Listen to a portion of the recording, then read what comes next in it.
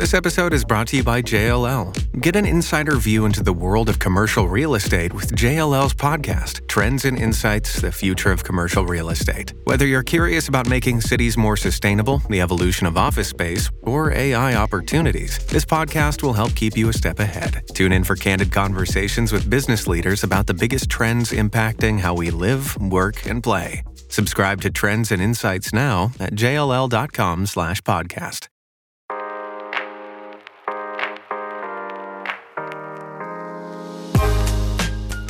Hey guys, welcome back to the Revive Stronger podcast. I'm your host, as always, Steve Hall, and today we have Ben Escrow back on the show. It's been a few years since we chatted, and as I'll say in the intro when I chat to Ben, he is my go-to guy for supplement deep dives, and he really thinks about supplements on a deeper level than most do, and I think you're going to get a lot from the chat today. And in this episode, we talk about the challenges with influencer marketing, in regards to supplements, and how you as a consumer can be more aware of where maybe to get your supplements from and who to trust. And as a reminder, guys, we have migrated the Improvement Season podcast. You'll notice if you are listening to this on your podcast provider that we no longer have the Improvement Season on this Revive Stronger podcast. We separated them for any confusion. For those of you who have no idea what the Improvement Season is, definitely go and search it on the podcast provider. You'll see me and Pascal chatting about our goals, what we're doing in our life, and just kind of digging into some subjects. And it's a little bit of a different take than these expert interviews. So if you want to go find that, that's where it is, and we'll be gladly having your ears over there too. But without further ado, let's get into the chat today. Hi guys, welcome back to the Revive Stronger podcast. I'm your host, as always, Steve Hall, and today I've Ben Escrow back on the show. I can't quite believe it's been about 3 years since we chat like this, because it never feels that long. It's been for the loyal listeners who check in regularly. I'll have said this a few times with some of the guests that just come on, where I'm like, how's it been 3 years? It was episode 168 and we're on 300 and something now. So if you don't know who Ben is, he is absolutely my go-to guy for any kind of supplement deep dives, because he just knows that area incredibly well. He has an MS in pharmacy, and it is the formulator for Elemental Formulations, who maybe some of the audience will be aware of because Omar, and he's big over on YouTube. So I'm sure many people are aware of him, and they should also be aware of yourself, Ben. And yeah, I just want to say thank you for taking the time to come on, and it'll be fun catching up and having a chat. Yeah, it's always a pleasure to know that somebody wanted to have me back. So I take that as as a great compliment, and it's crazy to me that it's been 3 years as well. But I hope that it's 3 years better informed, and we could provide value in the next hour or so we have here too. And actually, I should mention, I imagine a lot of the listeners listen to the Iron Culture podcast. So you have been on there relatively recently with Eric and Omar. So I kind of got my little bit of a dose of you over there. Yeah, for sure. Yeah, I hope that there's overlaps of audiences, and I like to always try to give something new and different whenever we talk about supplements, because I think the reality of supplements is there's such a diverse space, and there's so many areas you could kind of dive into. So I don't doubt that we can provide some different and valuable information. And I think a lot of times it's just how you think and approach it and sort of analyze what you're literally putting your hard-earned money into and investing into and ingesting. Yeah. So I really, maybe I'm definitely biased, but I think there's never too much that you can talk about them, because I think that the most disappointing thing for me in the space is when you see people going towards things that actually further cement the biggest criticisms of the area, which is like, oh, it's all marketing, it's all lies, it's all bogus. That stuff disappoints me as someone who's been in this for over a decade and who first started getting in and buying into that stuff. So it's almost like, and I've said this before, it's almost like I'm trying to protect my younger self whenever I get the opportunity to talk about them, because that certainly is one side of the industry, but it's not the only side of the industry. Yeah, I think that's really well said, because I think when you first go about, at least this was me, going into the kind of realm of supplements, it was all kind of like very exciting. I'd try everything and then like slowly realize it's not all doing that much. And then you can almost go, the pendulum swings, right? You go all in and then you're like, screw supplements. They're a complete waste of money. I think kind of we're in that evidence-based kind of niche where people kind of swing too far one way. It's similar with like nutrient timing or like post-workout nutrition. It's like, doesn't matter. Like just hit your macros by the end of the day. Food composition doesn't matter that much. Just if it fits your macros, people get drawn to those extreme ideas, and same with supplements. And I'm definitely that person where I'm very skeptical of new ones that come out, which I'm sure we'll talk a bit about. But there are some that have a lot of evidence behind it and are really handy. And you have a nice background where like you can see potential ways things can work that maybe people aren't even realizing or looking at. Yeah, I think that's the irony is I think what unites all of us in fitness is that you're sort of searching for that holy grail, and which holy grail you focus upon depends upon where you are in your journey. And in the beginning, I think it starts with training.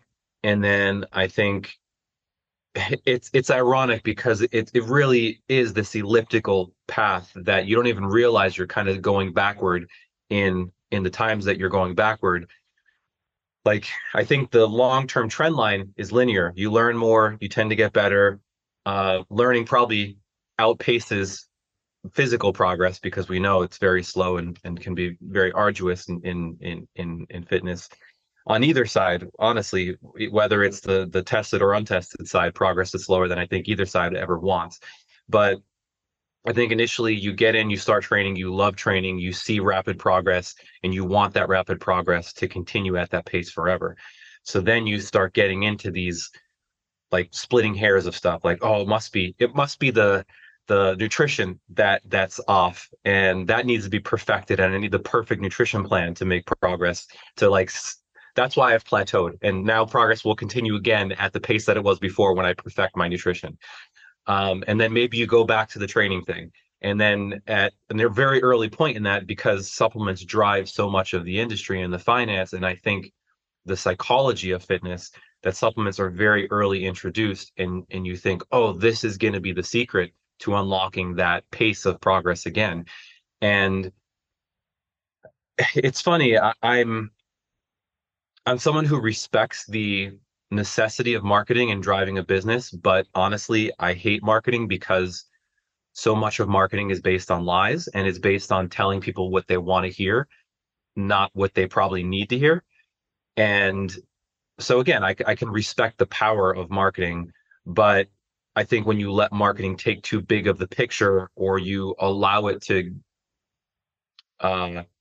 what's the word I'm looking for, sort of tempt you or seduce you is probably the word I'm looking for there, then it can be very dangerous, and it can lead you down these roads to where you get to what I consider an extreme endpoint of looking at things, which is all of this is a lie. None of this is useful.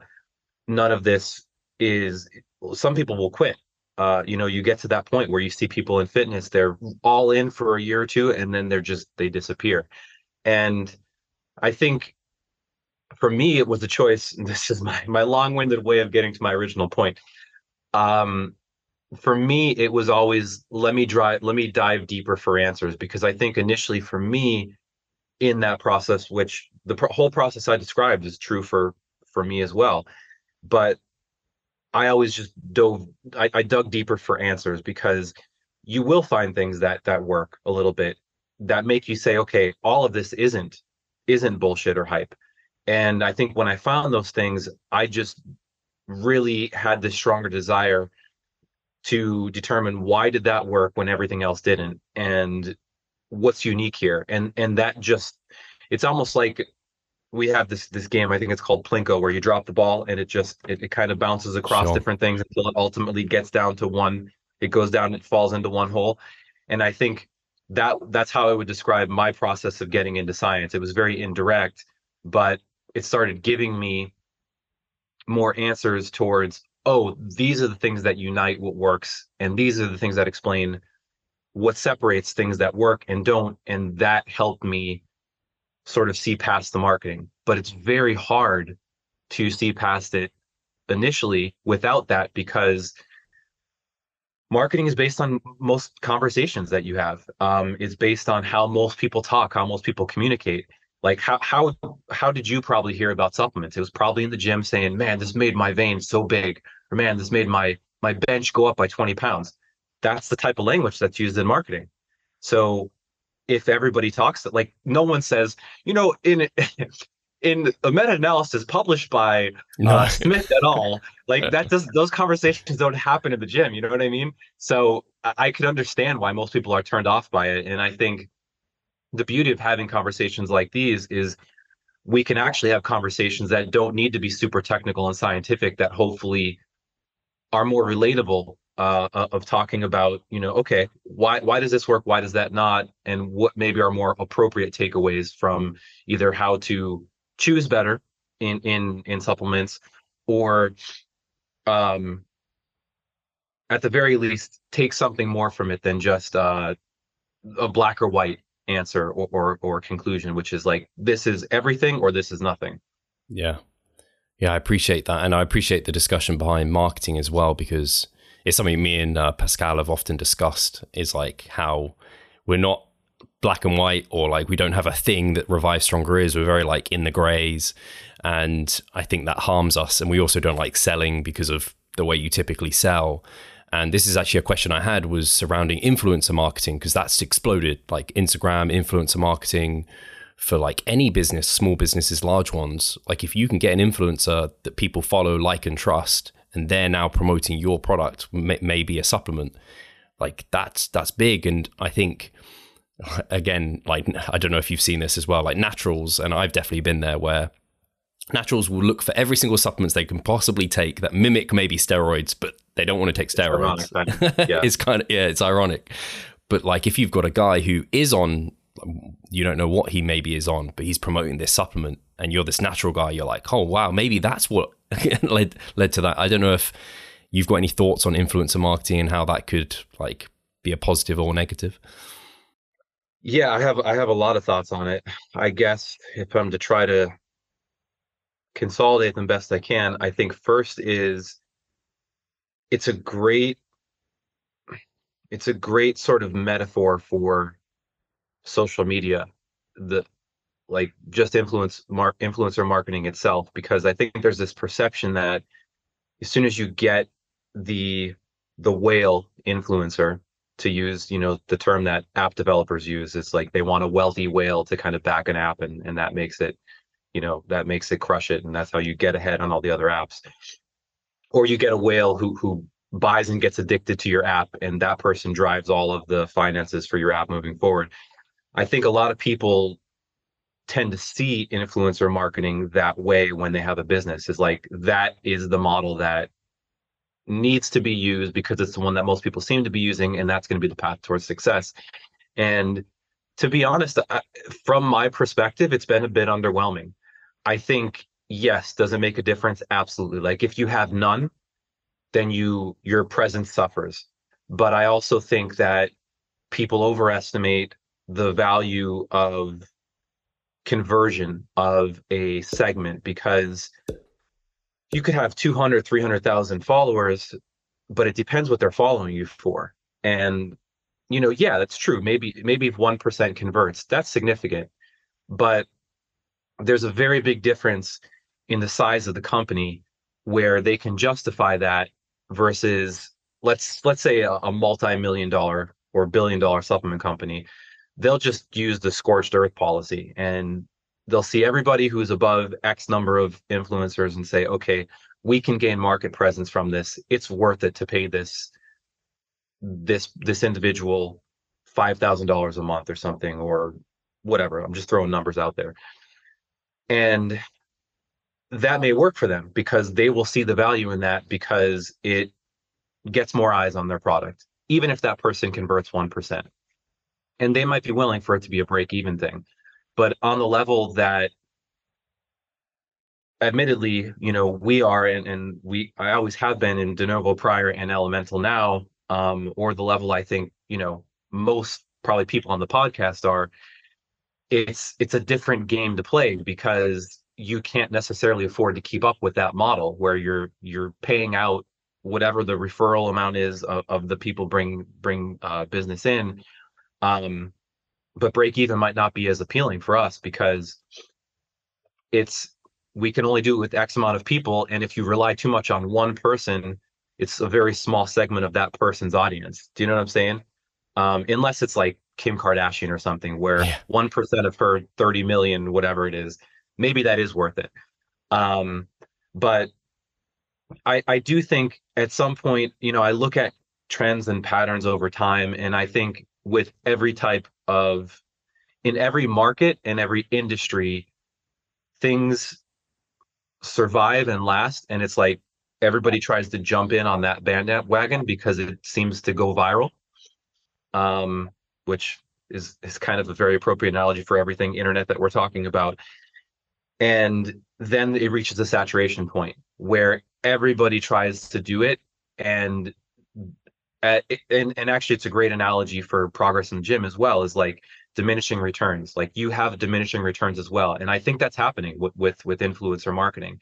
Is I think a lot of the audiences are getting turned off because it's pervasive, whereas like these networks started as, to some degree, a way to connect with people, and now it's just become just an advertisement for everybody's everything. As soon as somebody gets insta famous, they become a coach, they become an affiliate for as many products as they can. I get it, there's tons of incentivization, but I think the drawback is that the audience starts to get colder and colder because they're just being constantly pitched. Like, how many people do you know, other than maybe the exception being the Super Bowl, where people are like, "Oh man, I can't wait to see these commercials between this episode of the show I love." And that's kind of what social media has become to a degree, I think. Yeah, I definitely see that. I was trying to think back to like where was my first exposure to like influencer marketing, and maybe it was someone like Matt Ogus with Gymshark or something, and like it kind of spawned from there. But I know what you mean, where like some of these influencers you follow online, like every post, every story is them trying to sell something else because that's how they make their living. And exactly. So you can understand it from their perspective because they're heavily incentivized for that. But at some point, if that's all your content has become, when originally it was you built an organic following for the value you provided, there's not as much value in an ad. Even if you're saying, I'm just sharing this because I like this product and I think it works and it helps me in the gym, oftentimes that's not how people built their audience, unless you just had a review page, right? Yeah. And I think it's also tough for companies like yourself where, again, you don't like marketing, you're not selling bullshit. And so the people that you're going to get to help maybe be influencers for you and to sell it, they're also not that type of person either. So they're like, they're concerned. They don't try and bullshit their audience either. And that's why they've got that audience. And that works. But also I can see how that, like, it's almost like, if you're going to go into the supplements, you almost need to be a bit of a, like, to do well, it's tough. Yeah, marketing's a necessary evil, and it's a very difficult line to walk. I mean, I'll be the first to admit that I've struggled as well to walk that line, because you need some to keep up. If you just say, no, I'm not going to participate at all, you definitely will suffer. Because like I talked about when we kind of opened the call, is if you don't sort of sugar the pill, so to speak, at all, you won't really drive people towards trying something new that may be beneficial and work. And so to me, the way I look at the problem, the way I frame it is, if you have to do that to some degree, but know you're bringing people towards something better than everything else, I guess I can live with that more than just this empty promise where you're selling, like, we have these gummies in America that are apple cider vinegar gummies, and they're promoted for everything, like panacea. And you know immediately what the strategy of that company is like, make a very low cost product and just market the shit out of it. Make sure you have high margins so you can afford the marketing, and just go down the hard volume route. And unfortunately, that explains a lot of the supplement industry too. I think I actually see coaching's actually not too dissimilar in that, because there's a lot of online coaches who will like oversell what they're providing and things like this. And it's this, like, we feel uncomfortable often marketing ourselves, and like we don't like to exaggerate the results we're going to get with people, because it's just like you're lying essentially, or you're being overzealous. But at the same time, it's like you mentioned, I feel really confident in what we provide is better than 90% of what's out there. So we shouldn't feel bad about ever kind of marketing and pushing ourselves there. So it's, like you said, it's a balance. It's a crazy time to be alive and in business, and especially in a self-employed business, because it is so, not that I think it was necessarily the fundamentals were any different before. I just think that the media was different. Like, it was print media a lot more before versus internet. But yeah, I think it's a struggle. And the way I look at it is that, and maybe this is just what gives me peace, I don't know. I genuinely do believe that when you look at just life in general, sort of you zoom out and you look at the perspective, specialization is a fact of professional life. And the thing that you tend to invest in most tends to be the thing that you will get back the most in return for, or maybe your skill set is most heavily complemented by. So I think we do live in a very marketing based, at least right now, because of what the access social media has allowed. We've allowed marketing to prosper on a level that maybe it hasn't been as accessible before. So I think you see a lot of the marketing type people be very successful. But when I look at, and again, this is a great sort of parallel to the supplement conversation, is when I look at it, I think you also need to realize and consider that it's very hard to be a fantastic marketer, but also a fantastic, like we'll use the line you were going down, a fantastic coach, because you're asking someone to be specialized in two very almost contradictory areas, where you're a fantastic marketer, but you're a fantastic understander of physiology and science and practical implementer. I'm not saying it's impossible, but I think there's reasons that specialization exists. And that reason is that it's very hard to be phenomenal in every domain. So I continue to believe, and I think just the fact that I've been able to exist in the supplement space for a decade would at least somewhat back that up, is I think the really the best path and the best way to manage it is just be great at something. So it's probably true you won't be as financially successful if you can't market as heavy, but I still think you can carve a niche out for yourself if you are very good at something in that space. Like, you found me, you know what I mean? Like, I don't market, I don't really talk about myself very much in terms of supplements, but because of my work in supplements, it led us to kind of getting connected. I think it's probably the longer road, and it's arguably more work, but at the very least, then it's something you can live with, right? The return is something you can live with. But yeah, again, to sort of recycle points in the conversation, I think avoiding marketing altogether will be difficult.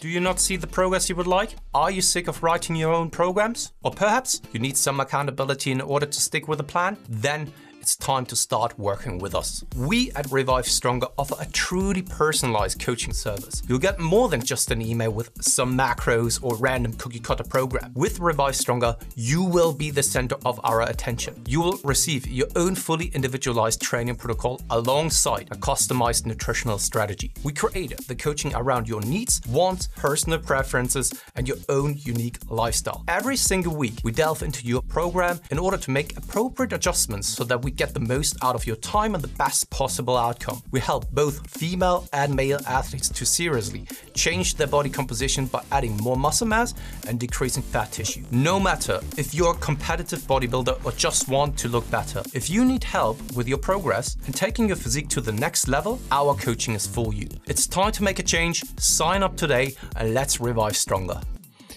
This is along the same route, but I just thought of this. It's something I've discussed before with other people. Is I have seen in the fitness industry and fitness space, and I wonder if this is something it would be hard to do it for you or myself, but where I see people, they go down this kind of dogmatic, kind of overzealous, like almost to that point of lying and that marketing route, and then they pull back, and then they go back to where we are maybe now. And then it's like they built that audience off all of that. And now they're like, actually, they pull themselves back and then they level the playing field. It's like, I don't know if that actually works, because I wonder if the audience they built is then turned off by them then changing a little bit.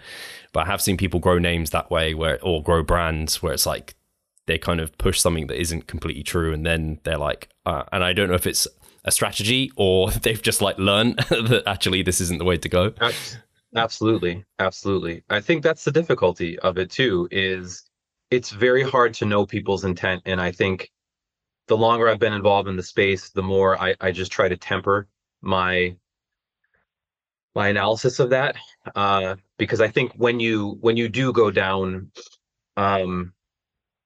let's just say the academic route of things, you oftentimes see that is as soon as people start going down that route, there tends to be this sort of superiority complex that starts to develop, where I know science, I know technical things, you're wrong, you shouldn't be doing this. And I've seen the products of that, and at extremes that can be very bad as well. So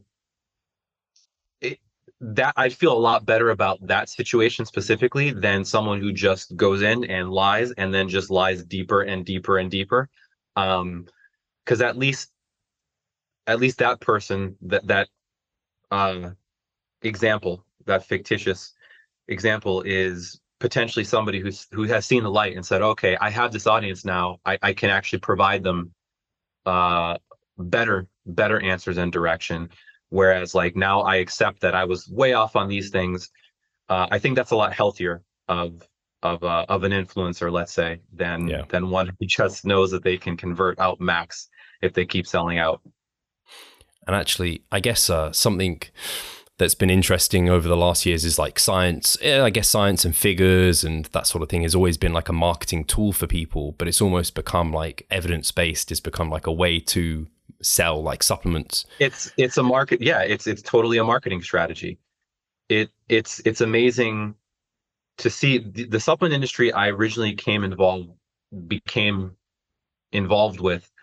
It looked wide open from my perspective, because the way I saw it was, you just have to be honest and make something effective, and no one's really doing this. So like, this is a no-brainer. Like I could both morally live with this path, and I can do things that I know are meaningful and will be helpful, and they're not even that difficult to do, as long as I could figure out ways to get a product made and get it out to the market. But yeah, I think with really the past 5-10 years, what I have called the fitness renaissance, it has now become a marketing thing, like science-based formulation, evidence-based formulation. And I think a lot of good has come with it. Like I do think, at least on the supplement side, I guess I'd say on the coaching side too, I think interventions have improved in coaching, and I think overall, I think formulations have improved for sure, because the market has demanded that. But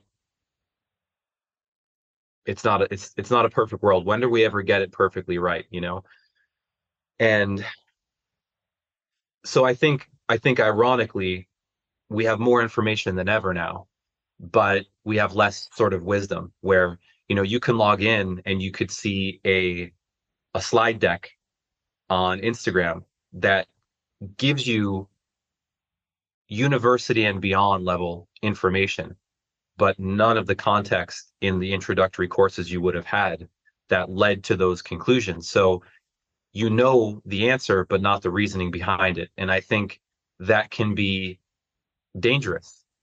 And that's why a lot of times you see people know the right answer, but then get into an argument on a lot of the rationale and reasoning behind it because they don't know.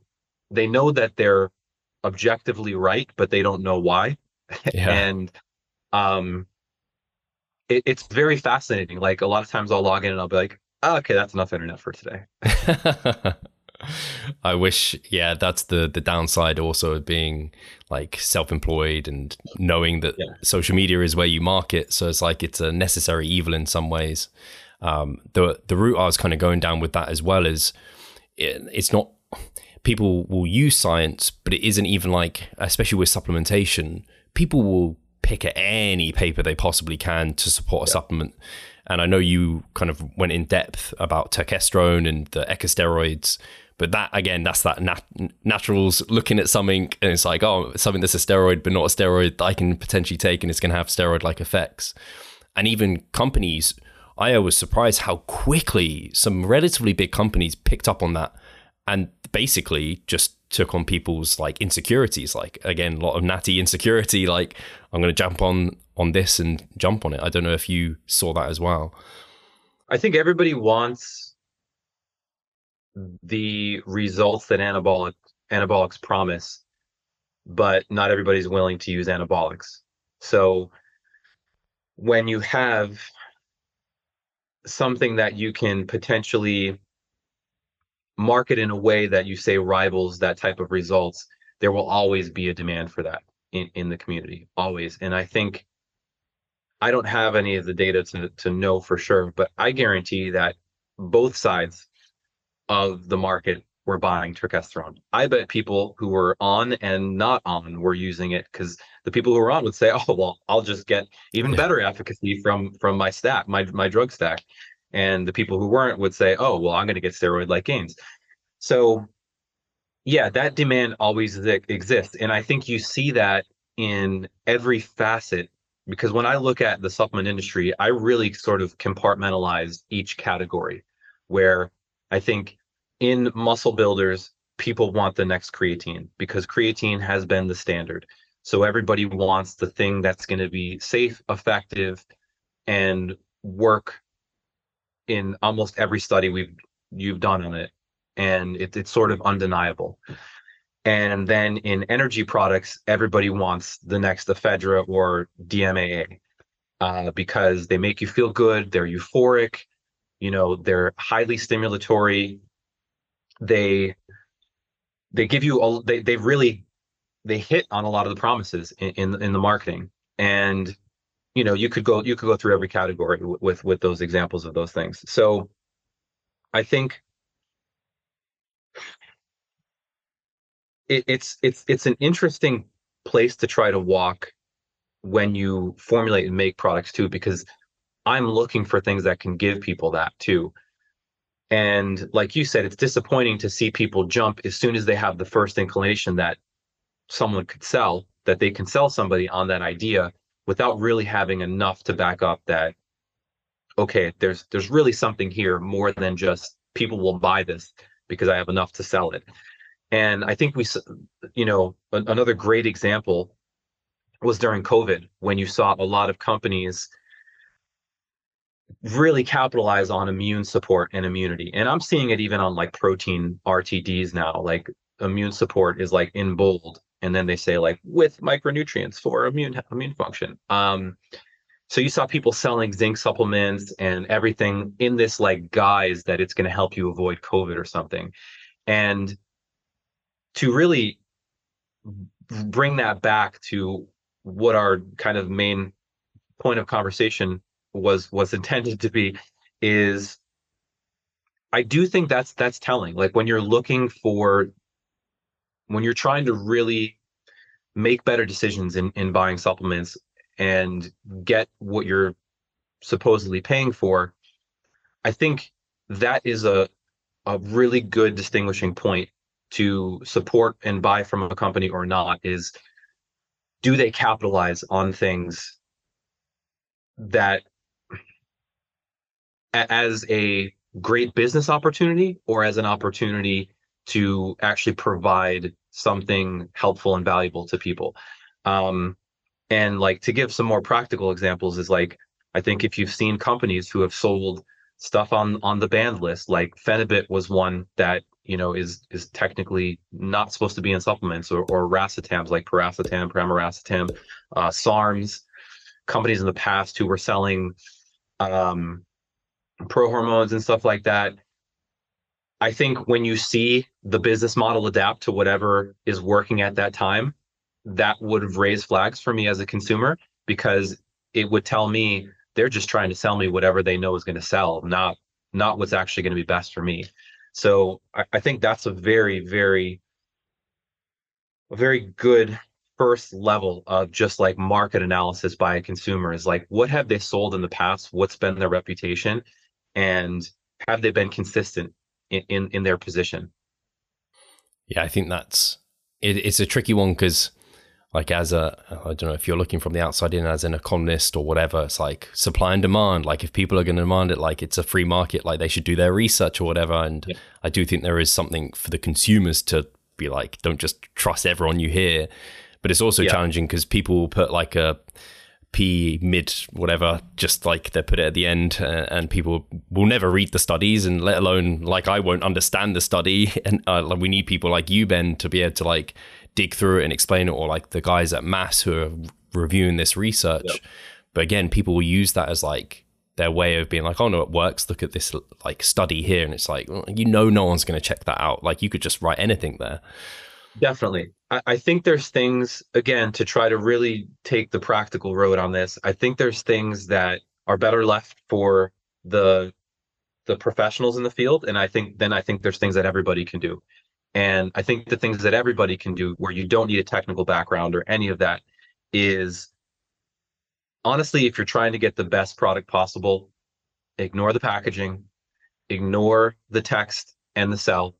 In terms of like when you read the website and the website write-up, ignore that. The best possible thing you have as a consumer, where they're legally required to disclose the information, is the supplement facts panel. So like really read that and just look at, for example, if you're buying protein, do some simple math. Look at the serving size. Look at how much % of it is actually protein. That's a very simple one. Yeah, you got to flavor things to make them taste good and stuff. But if someone's saying we sell the purest, most effective, best protein, and it's like 60% protein by weight, it's a lie.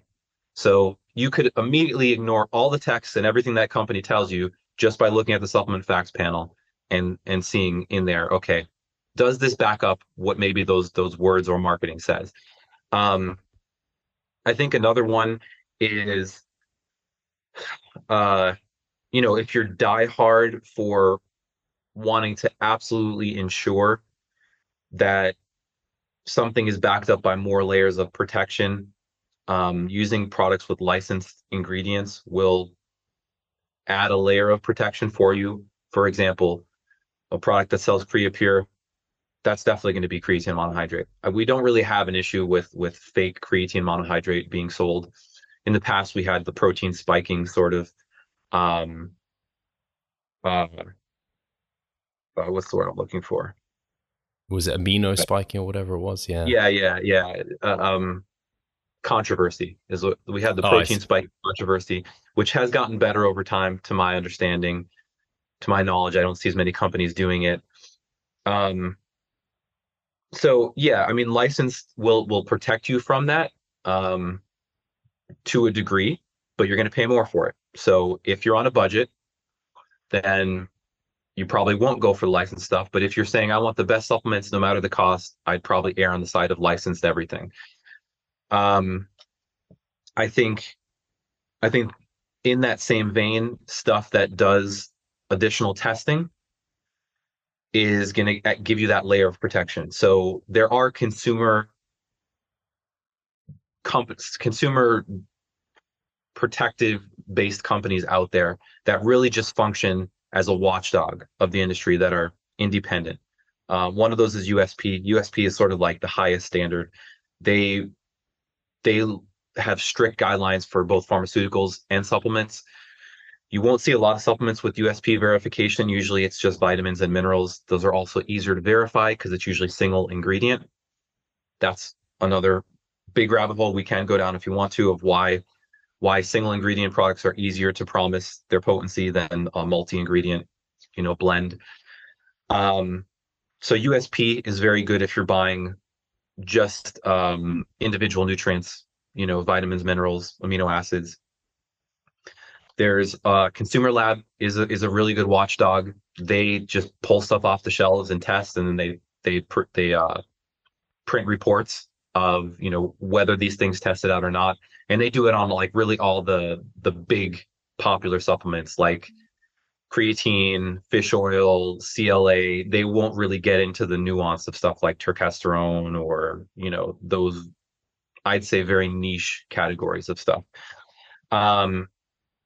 NSF is one that does Safe for Sport. There's now more competitors for that. So, if you're a drug tested athlete and you really want to ensure protection, there's NSF, there's BSCG. I mean, any of those that just of those seals or that those extra testings, I think that just shows that the company is making an effort to go above what the expectation is. Because the reality is you don't have to do those things. You don't have to test. You really just have to prove that it's not contaminated. So you need to do a microbiological. That's a requirement by the FDA. And you need a certificate of analysis, which can definitely be fabricated. That says it's just a printout of a paper that says this tested out and this is the identity of what it says to be. But a lot of those documents come from China, and there has been issues before, especially not so much on the human nutrition side, but on the animal. Like they were putting melamine in animal food products, and people's pets died. Melamine is like Wow. a very nitrogenous compound that's toxic. So when you test it out for protein content, crude protein, it tests out as very high in nitrogen, but it's actually not protein. It's Damn. it's poison. So yeah, I think those are the things you can really pull from the label is the supplement facts panel, look at the ingredients, and then just check for additional certifications. But I think the problem is marketing. Like when you go into a Walmart, they make it so confusing for the consumer because they'll have all their own seals that they made up. Like they just rendered in a graphics program that's like, it looks like a seal of drug tested, and it's just the company's version of a seal that isn't this independent third party thing. Man, it's like I walk through and I'm like, oh my God, they just make it harder and harder to really educate. And yeah, a lot of it's built on confusing people. And unfortunately, I think the consumer is 9 times out of 10, if you're seeing, I don't know, you're going for a certain product, if it's to you, it's the same product. So you're just going to go for the cheaper one.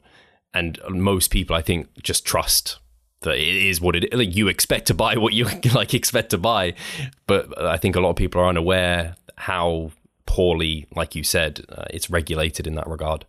So I would say that I think you bring up a really good point. I would say if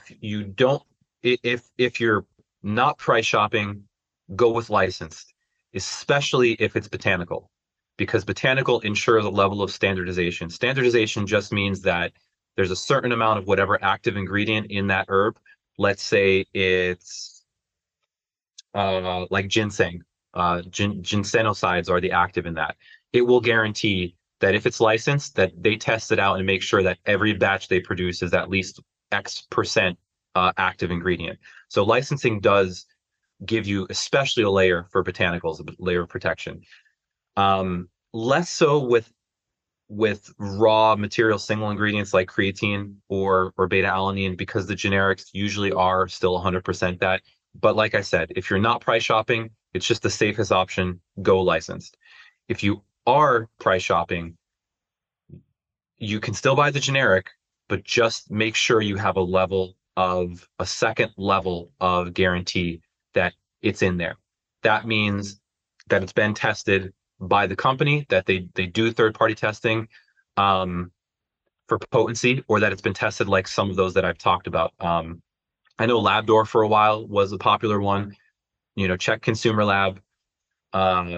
these all have databases of products that have been tested off the shelves, or just this is the simplest one. And I think this is something everybody can do. It just takes more effort.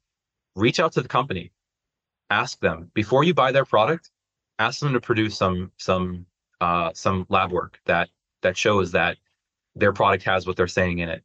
You would be shocked the response you get, or like the route that they'll go down, their customer service will go down to try to avoid actually producing that work for you. So I think if you're really worried about getting, which you should be, really worried about getting good products and getting stuff that's legitimate, is just reach out to the company before you purchase and see the response you get. And I think a lot of people would be shocked.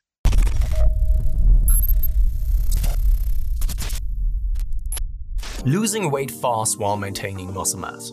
Sounds too good to be true, doesn't it? It isn't though. It's reality, and we know how to do it, and we will help you achieve this. The Minicut Movement is an 8-week fat loss program to make you lose a huge chunk of fat while maintaining muscle mass at the same time. We will support you from the beginning to the end so that you see the results you would like to and come out of it much stronger. You'll receive a fully automated spreadsheet that is based on your nutritional needs. You can choose between 6 different male and female training templates. Over 30 videos will guide you through each and every single step of the Minicut so that you're getting the most out of your journey and that you always know what to do. But the best thing is that you can start whenever you want. The Minicut Movement is open 24/7.